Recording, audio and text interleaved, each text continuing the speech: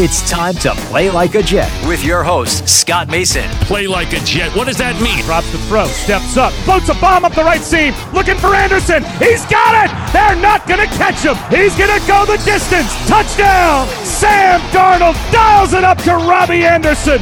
92 yards! Anderson, too much deflected, and picked off Mosley. He'll take it in. It's a pick six and a touchdown. Bell into the middle of that line, and it's a touchdown. Big return for Crowder. 85 yards. Pass thrown. There was contact with the quarterback, and it's incomplete. They got pressure on Prescott. It was Adams who came blitzing in. Hill hit immediately when he got the handoff. You know that's The Q-inator. oh my gosh. Listen, thank you. From the TOJ Digital Studios, this is Play Like a Jet. My name is Scott Mason. You can follow me on Twitter at PlayLikeAJet1. And this is the weekend mailbag. So, of course, for that, we bring in the owner, the operator, the lead reporter, the whole shebang over at JetsInsider.com. Of course, above all of that, a very big deal, Mr. Chris Nimbley. Chris, how are you, my friend? Yeah, just over here, big deal in it, getting ready for another exciting weekend and another exciting Jets game, hopefully. Let's answer some mailbag questions, and we will start with this one from Jim Whiskey 3. I thought this was fascinating. It's not necessarily a Jets-centric question unless Sam Darnold turns out to be a super elite quarterback, but the question revolved around what the requirements should be for a quarterback to go into the Hall of Fame now, because obviously it was very different back in the old days. Numbers were different, the rules were different, so expectations were different. It's a passing league now, so any quarterback that is a quarterback for a really long time is going to be near the top in a whole bunch of passing categories. Matthew Stafford would be an example of somebody who, by the time his career is over, may break a ton of passing records, but you might not necessarily think that he should be in the Hall of Fame. So I thought this would be a fun topic to start the show with today, Chris. Let's delve into this. I think we know a lot more now about the stats that you really should be looking at in terms of quarterback performance and evaluating it. It's a lot less about stuff like passer rating and touchdown to interception ratio and crude metrics like that. You want to look more at DVOA, QBR, some of the more advanced metrics. And then obviously it's football, so unlike baseball where you can just sit there and look at numbers and really determine how good or bad a player was, you've got to watch the film and you've got to see how that individual player performed over the bulk of his career. And I understand that it's very difficult to do that because you're talking about, in some cases, guys that are playing 10 to 15 years, and we're talking about tons of games. And so if you weren't watching every single game, you got to go by the eyeball test, but then you're missing a ton, so you'd have to go back. But I do think that if you're a Hall of Fame voter, you really have an obligation to do that. You have an obligation to, when you're voting, go back and look at a lot of the tape and be more proactive about how you evaluate. Look at the more advanced metrics. So this all came about because when Manish was on the show, he said that he doesn't think Phillip Rivers is a Hall of Famer. And I said, I think Phillip Rivers absolutely is a Hall of Famer. And I think if you watched him over the last dozen years or so, you would agree. I think Tony Romo's another guy that is probably in that category. You look at the advanced numbers and you just watch the film, and Phillip Rivers, I think, is somebody that's going to get penalized for the fact that he didn't win a Super Bowl. Tony Romo, same thing.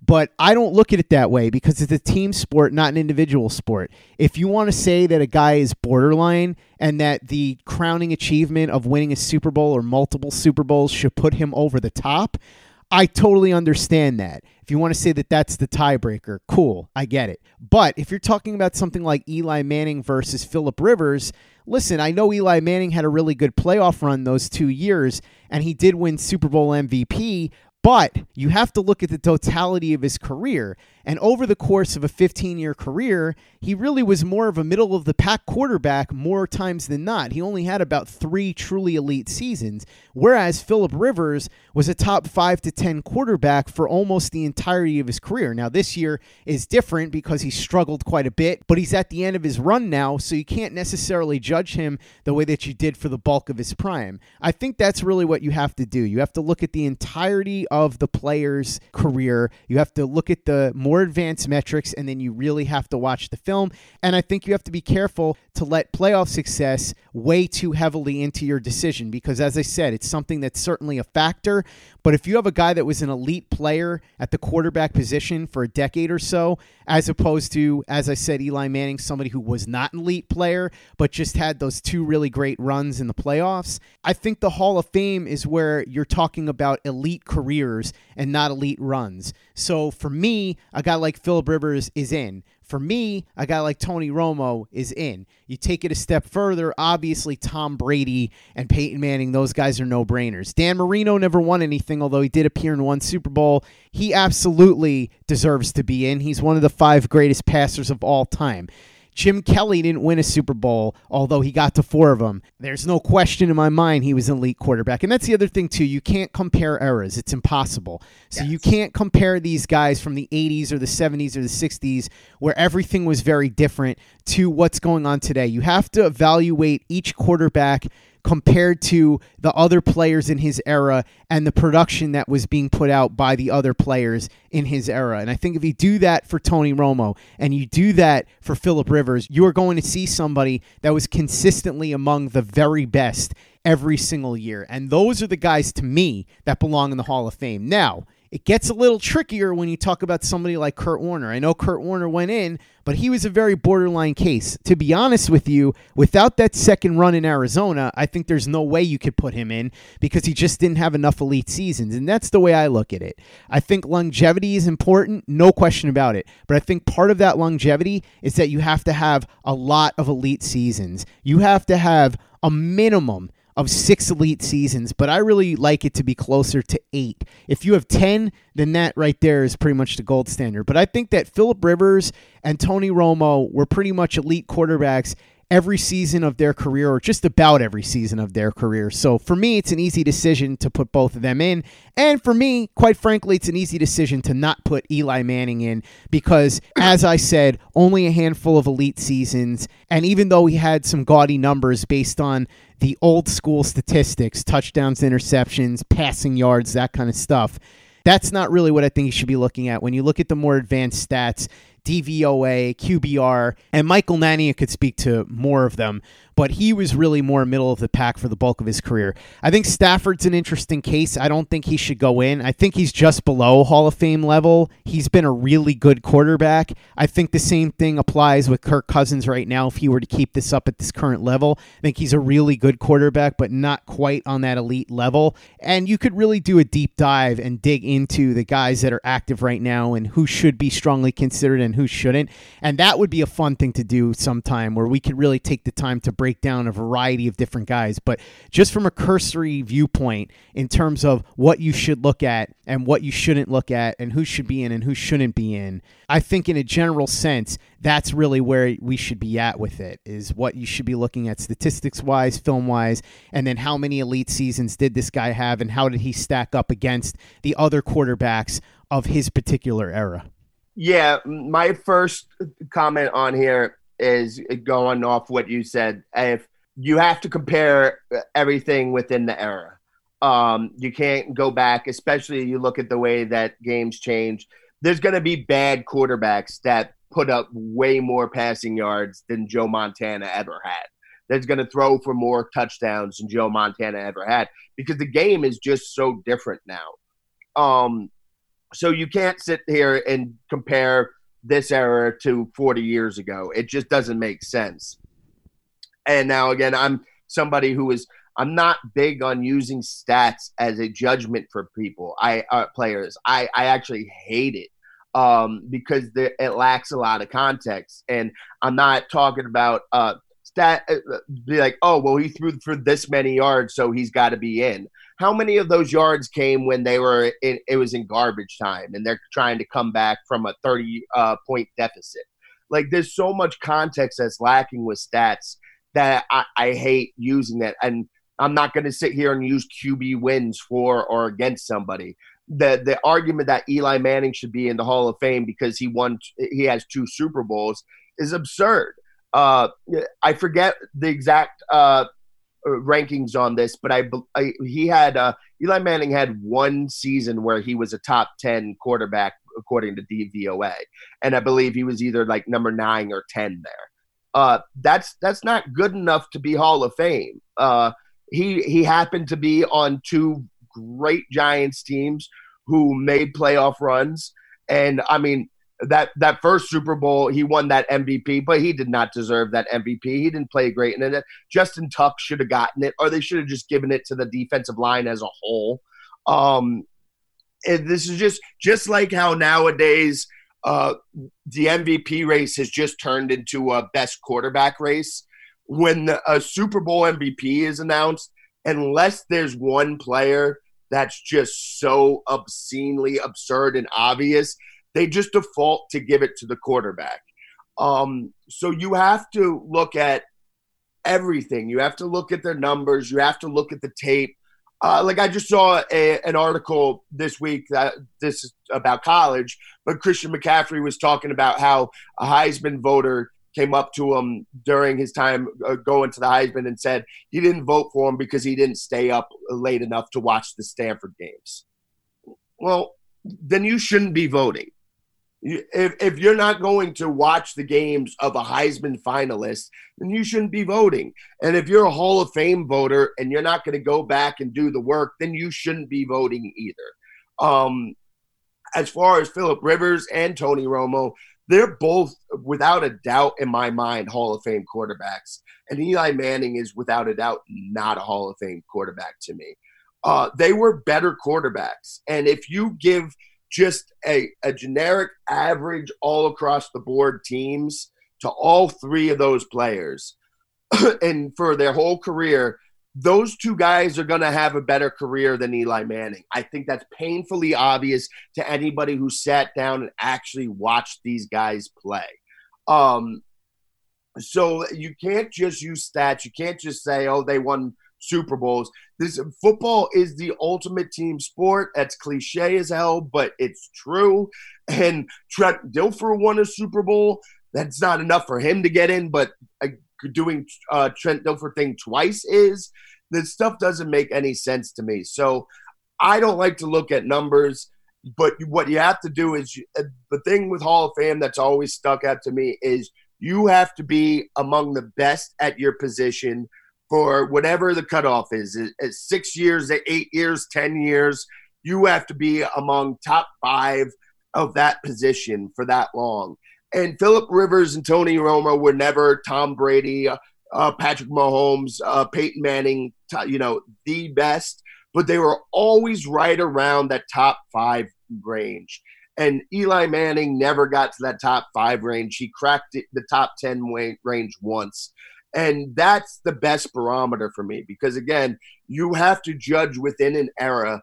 And if you're consistently around the top 5, then all of a sudden we can start talking about you as a Hall of Famer. If you're not top 10, we can't talk about this. That's exactly where I'm at too, Chris. I think you've got to be somebody that's in that top 5 to 10 range for 8 to 10 years. I think 6 years is where you get to the borderline part, but anything below that, and I just can't get you there. I think it's a different story when you're talking about other positions. Terrell Davis is a very interesting case because the shelf life for a running back is so much shorter than the shelf life for a quarterback. So I think that you could make a case that you could accept fewer elite seasons from a running back than a quarterback. Terrell Davis, to me, is a very interesting case, and I would love to do a podcast at some point just debating guys like him and Gale Sayers and even some players that aren't in, like Sterling Sharp. But that's a whole other discussion for a whole other time. We're talking about quarterbacks here, and I think you hit the nail on the head. You've got to be in that elite range for a long period of time. You've got to look at the meaningful stats, like we said, the more advanced metrics. You've got to watch the film, and that's how you come to your determination. And you've also got to make sure that you compare to the other players in that era. You can't compare somebody from 2010 to somebody from the 1950s when they really weren't throwing the ball. It's just not a fair comparison. It's not apples to apples. So I think it's a really interesting discussion, and Chris, I'm sure we'll talk far more about the Hall of Fame stuff down the line because hopefully some more Jets will actually get into the Hall of Fame. We talked about Kevin Mawai, who got in this past year, and offensive linemen are obviously very difficult. There's no stats to really talk about them in terms of how good or bad they were. That's one where you really have to watch the tape. So this will be something that we talk about and revisit a lot more, but I love the question. Thank you, Jim Whiskey 3, for that one. It's a fun way to start the podcast this week. While sports can bring us so much joy, it can also bring us a lot of unwanted stress, and that stress can make it difficult to concentrate, relax, and get decent sleep. Sunday Scaries was launched in 2017 by two best friends and business partners, Bo Schmidt and Mike Sill. They operated a full-service bar with 50 employees and were always exhausted. They tried all kinds of products, but they didn't work. Then they started experimenting with CBD. They loved the effects and regained control of their days and nights, but they wanted better CBD products. So what they did for themselves was specially formulate CBD gummies with vitamins D3 and B12 that were super consumable, easy to take on the go, and effective. Long story short, their specially formulated CBD products and vitamins helped relieve the overwhelming angst they felt on a daily basis. So in July 2017, they named the company Sunday Scaries and began sharing their products with friends and launched their online store at sundayscaries.com.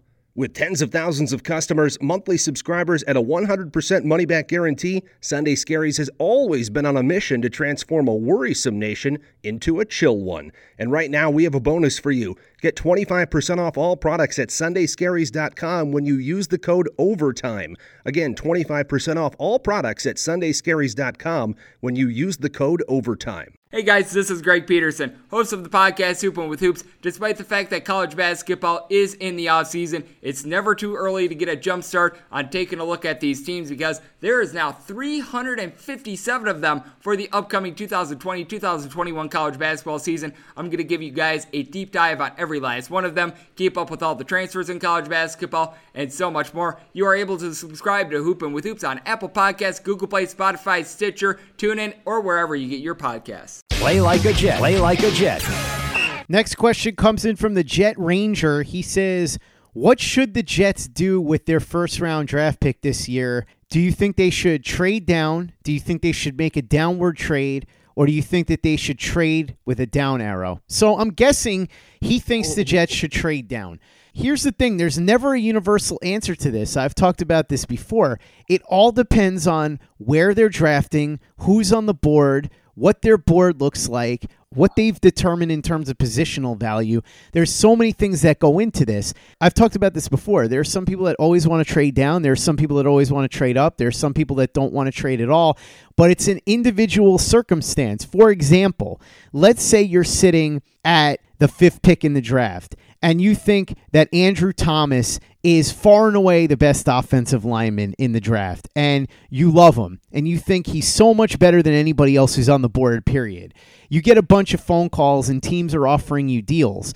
Maybe you went into this thinking that you wanted to trade down, but now you've changed your mind because Andrew Thomas is a guy that you have rated so much higher than anybody else that's available. Now, let's flip that. Let's say you have the 5th pick, and all the guys that you had on the top tier are gone. You've got about 8 guys that are graded right around the same, and so a bunch of teams call you up looking to trade up. Now maybe you're much more likely to trade down because there are a whole bunch of guys that you think are right around the same, and so you don't mind going down a little bit, picking up extra draft picks and getting one of those 8 players. And I think that that's a lot of the way that Bill Belichick operates, because what you'll notice is if there's a player he really likes, he stays where he is and he gets the guy. If there are a bunch of players that he thinks are right around the same, that's when you start to see him trade down. I think as far as trading up, that's even a possibility too. I know a lot of people don't want to hear this because everybody's become anti-trade up, but it really depends. If there's a player that you absolutely love and you think that he's well above anybody else that's on the board and he's within range and you wouldn't have to surrender an insane haul to get that player, then it might be worth doing. Look at what the Jets did to get Darrelle Revis. Look at what the Jets did to get David Harris. Those are two deals that worked out. Now, obviously, you've got to have the courage of your convictions. It's got to be somebody that you really, really like and you think is far above anybody else. Otherwise, it doesn't make sense because, as I said, if you have 6 or 7 guys that are ranked right around the same on your board, then just stay where you are and pick one, or you can trade down and get one of them. Either way, you're fine. So it's really situational. I don't think there's any one answer in terms of whether you should trade down, whether you should trade up, whether you should stay where you are. It also clearly depends on what other teams are willing to offer you. So maybe you do really like a player, but somebody offers you a package that's so insane that it's crazy for you not to take it. There are a whole bunch of things that weigh into these decisions. So especially now when we're so far out from the draft, there's no way that I could tell you what I think the Jets should do with that draft pick, especially since I don't even know where they're picking yet. That right there, that last part is the biggest part. Once the season ends and we at least know where they're picking, then at least I get a little bit more trying to dive into this. But like you said, even then you still have to it depends on how the board falls, what players are taken ahead, who's left, and then what the offers are going to be to jump up. You know, if the Jets are drafting third, let's just say, like we thought a couple weeks ago, they were looking like before they got these couple wins in a row, they might have had a first, second, or third overall pick. With this draft, trading down would get you a huge haul because someone's either trading up for Chase Young or one of the quarterbacks. But if they go on to beat the Raiders and they beat the Bengals and the Dolphins, then all of a sudden they could be picking in the 11, 12, 13 range. And while you'll get offers to trade up there, people aren't putting together these huge packages to trade up to 13. You know, you're not going to get the RG3 package or even what the Colts got for trading out of the spot for Sam Darnold for that. So you're going to have to weigh all that out and who's on the board, who's available, all those types of things. Like you said, if they're sitting there at 13 and they have 6 players they like that are evenly graded, then sure, go ahead and trade back to 16 and you know you're getting one of those players and just pick up an extra draft pick. I am a huge proponent of trading down. I'm a proponent of trading up in the right situation. And on its surface in a vacuum, just knowing how much the Jets need, how they don't have like an abundance and overload of draft picks, I'd say yes, absolutely think about trading down. But if they're sitting there at like number 6 or 7 and Andrew Thomas is still there, I'm probably just going to take Andrew Thomas. So I know we're going to get some version of this question every week, and I get it more and more as we get closer to the draft. But it's really an impossible thing to answer here because there's just so many unknown variables that to consider right now. And even leading up to the draft, the day before the draft, I'm still going to say we need to sit here and wait to see how the board falls and who comes calling asking about the picks. But I am always going to be a huge proponent of trading down. Like I said, there's, you know, when I'm probably going to take Chase Young instead of trading down. It looks like the Jets probably aren't going to be in position to trade, to take Chase Young at this point though. So we'll have to see how it all shakes out. But yes, as an option, trading down should always be on the table and should always be talked about and considered. I think all options should always be on the table, whatever the situation dictates. Next question comes in from G. Tucker 1115. He says, what do you think the chances are of Gregg Williams coming back as defensive coordinator if he doesn't get a head coaching job? If rumors and reports are true about them not talking, could they coexist for the benefit of the defense? I think them not talking is kind of the way that Gase likes it. He doesn't want to be hands-on with the defense. He'd rather just have somebody essentially be the head coach of the defense so that he can focus on the offense. So I would imagine that unless there's way more strife between the two of them, than we've been led to believe. Gregg Williams will be coming back because I know you don't love him, Chris, but no question about it, Gregg Williams has done a fantastic job. He's done so well that it would even motivate some people to go buy tickets for a game. And if you're going to do that this Sunday, you want to make that trip to Cincinnati for the Jets and the Bengals, make sure you download the Vivid Seats mobile app and get yourself an excellent ticket because you don't want to travel all the way to Cincinnati to sit in the nosebleeds. And if you're going to buy yourself an excellent ticket, get a great deal with the Vivid Seats mobile app, which will allow you to get up to $100 off on your very first purchase if you use the promo code OVERTIME. Even if you don't want to go to that game, there's plenty of other stuff you can use that promo code for.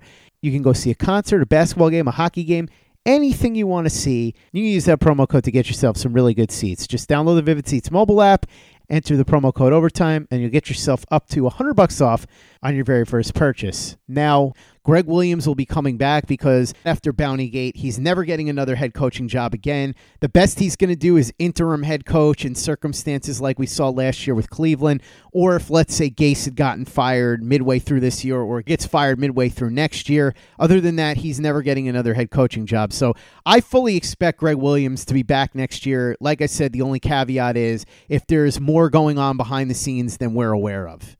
I agree with you that I think this is how Adam Gase likes it. I also think this is how Gregg Williams likes it.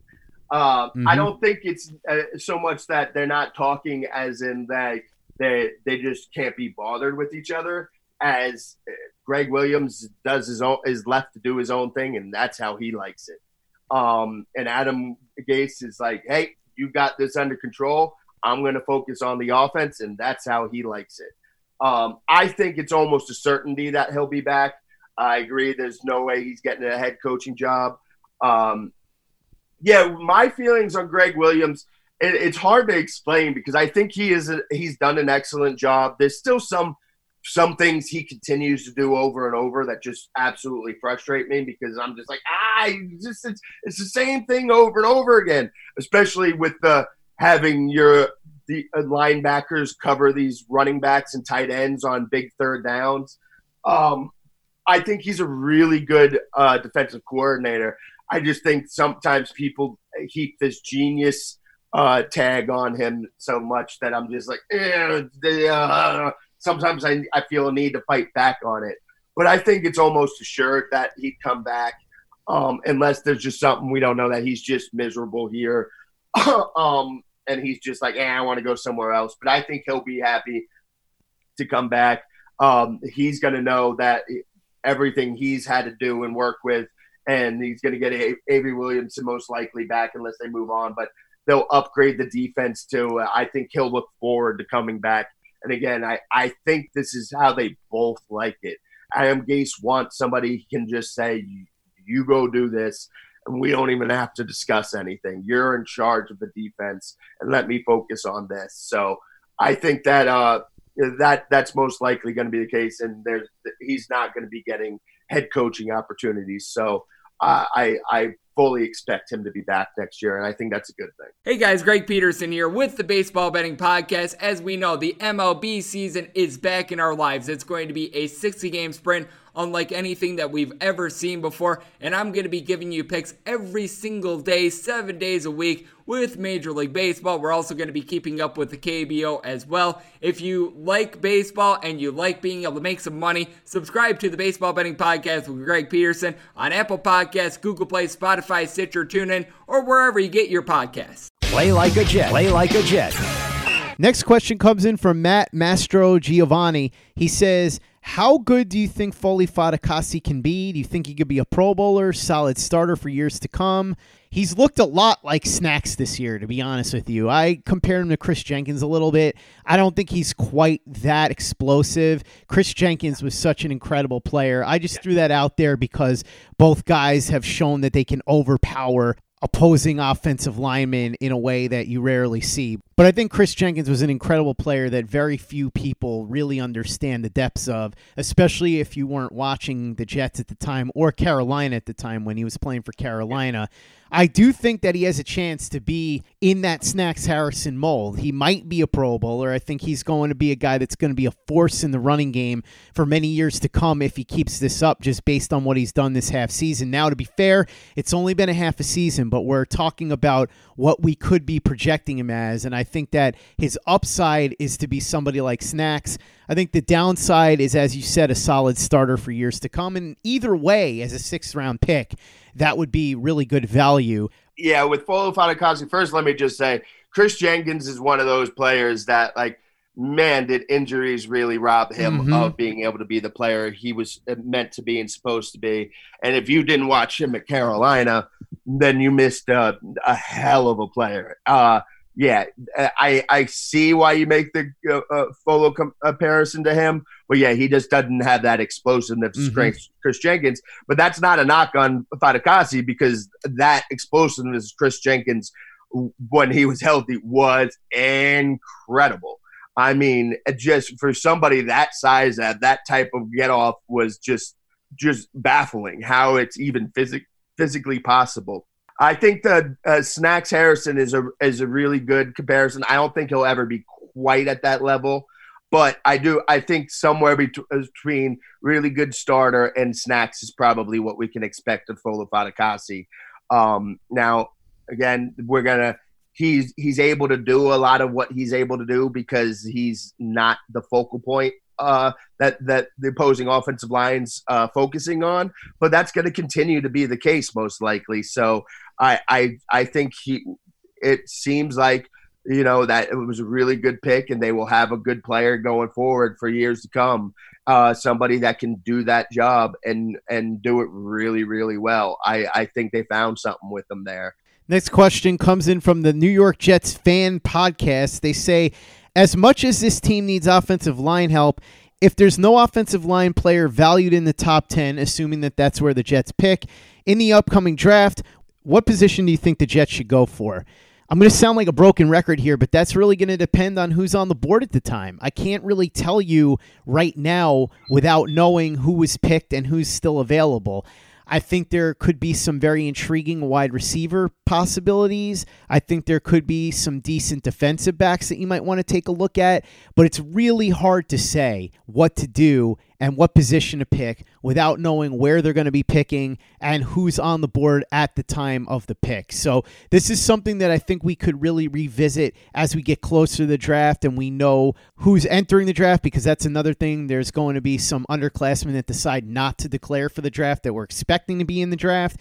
So there are a lot of variables here that we can discuss as we get closer to the draft.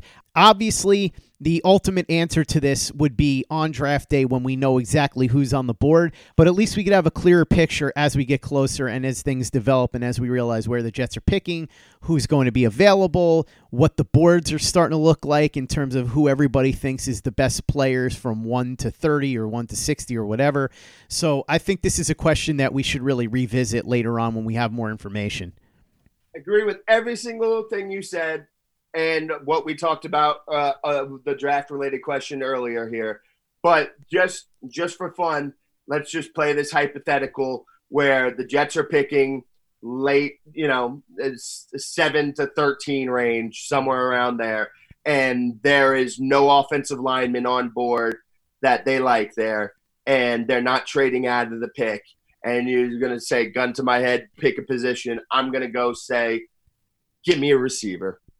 Because I don't care about the defense in this draft unless I'm getting Chase Young. I don't care. I want to build this offense and around Darnold, and ideally it would be an offensive lineman for this offensive line, but there's no one there. And this receiver class is absolutely outstanding.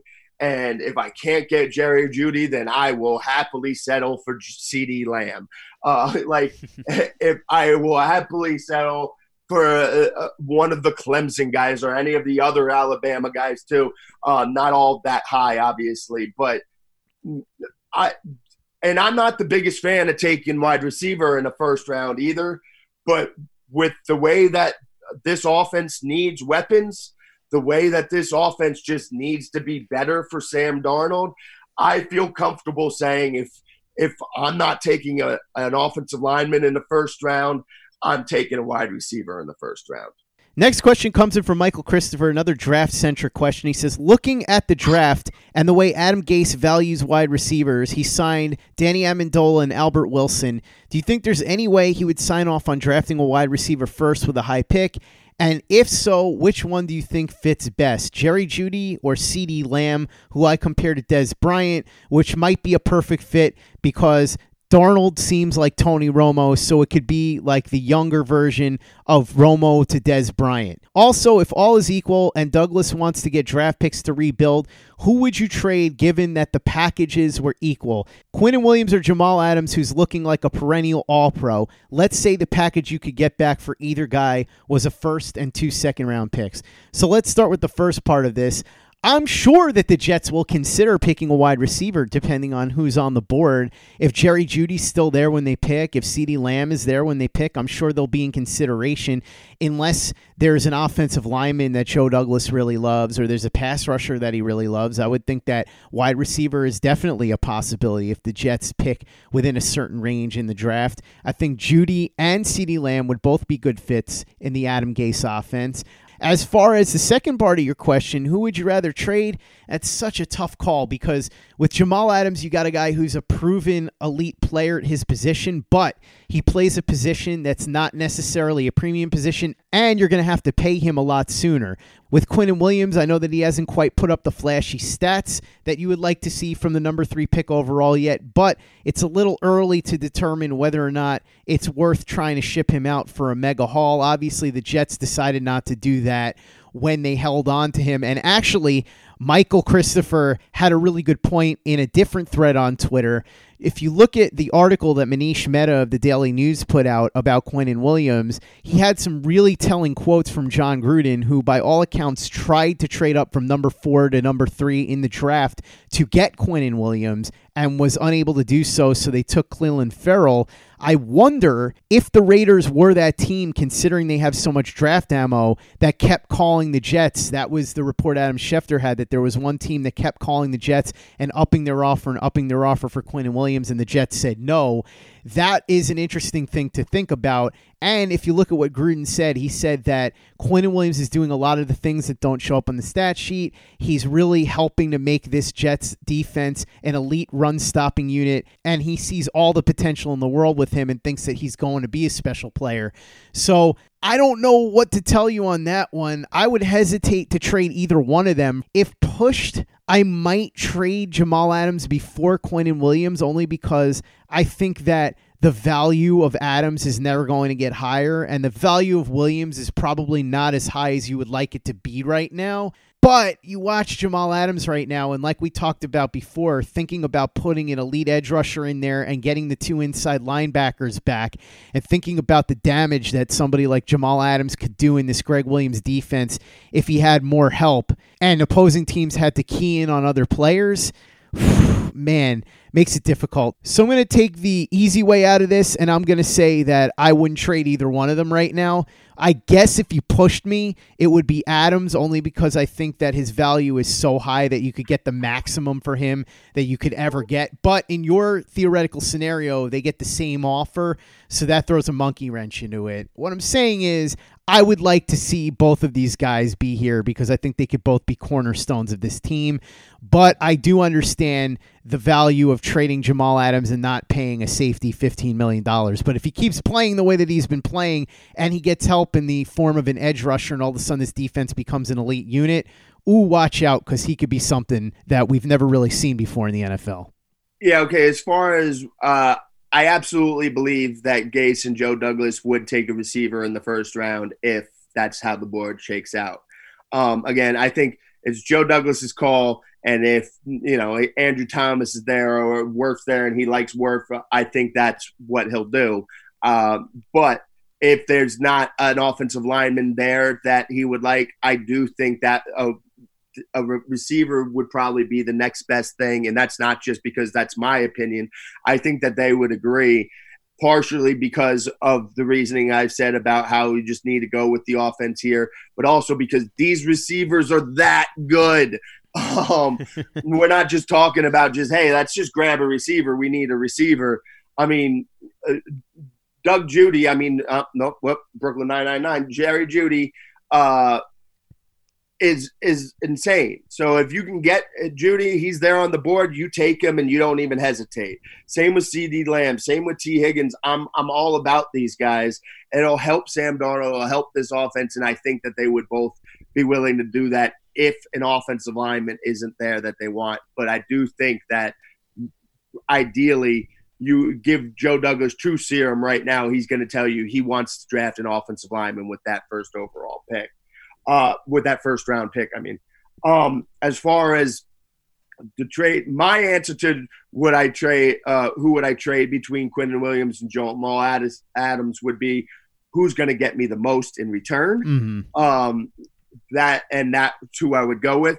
The situation presented to us, as you pointed out, was they're getting the both in return, and it's the same debate back and forth that you were talking about because. Yes, right now it looks obvious you'd rather lose Quinnen Williams than Jamal Adams, but Jamal's value, as you pointed out, is as high as it's going to be, and he's eligible to be paid as soon as next year. And I'll throw this in. If the Jets do not trade Jamal this offseason, if they either decide that they don't want to trade him or they listen to offers and nobody's offering enough for them to trade him, then you sign him this offseason. You sign him as soon as he's eligible because the price is only going to go up. I wrote about this after the game. I said the price of the brick is going up and then crossed out brick and said safety.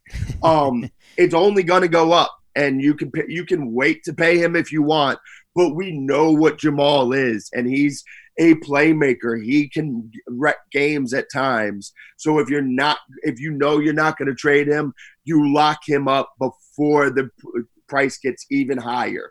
There's no questions left with him. You know what he is. You pay him the second you get the chance, unless you're going to trade him.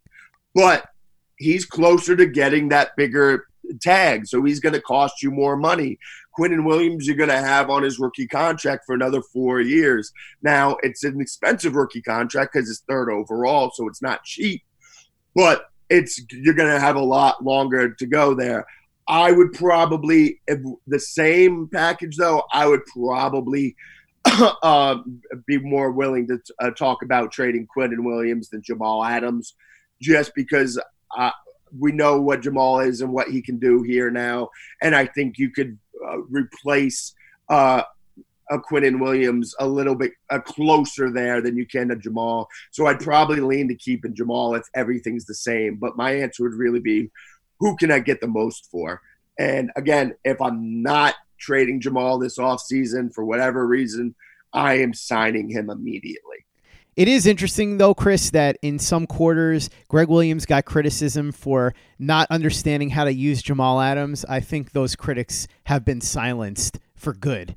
Yeah, I didn't understand that at the time because I remember when they first brought him on, the biggest thing that I was saying is Gregg Williams is going to love him some Jamal Adams. And then people like to point out about, Jamal Adams is going to be playing 30 yards off the line. No, that's Marcus May is going to be playing that far back. Jamal is the strong safety, and Gregg Williams does not use strong safeties like that. Gregg Williams, now he hasn't used a strong safety exactly like he's used Jamal, but he's been doing that in large part because of the injuries and the linebackers as well, and because of the lack of pass rush. So he's decided, but the way Gregg Williams has always coached was always going to be beneficial to Jamal Adams. And I don't understand how anyone could have paid close attention to the way Gregg Williams has run his defenses and not seen that was going to happen, what was going to be what happened. That's going to wrap things up for the mailbag. We'll have more questions tomorrow. Plus, we'll have the injury report from Dr. Stoller, my brother Craig's picks, and a whole bunch more. So make sure you're back for that tomorrow. In the meantime, be sure to follow Chris on Twitter @CNimbley and @JetsInsider.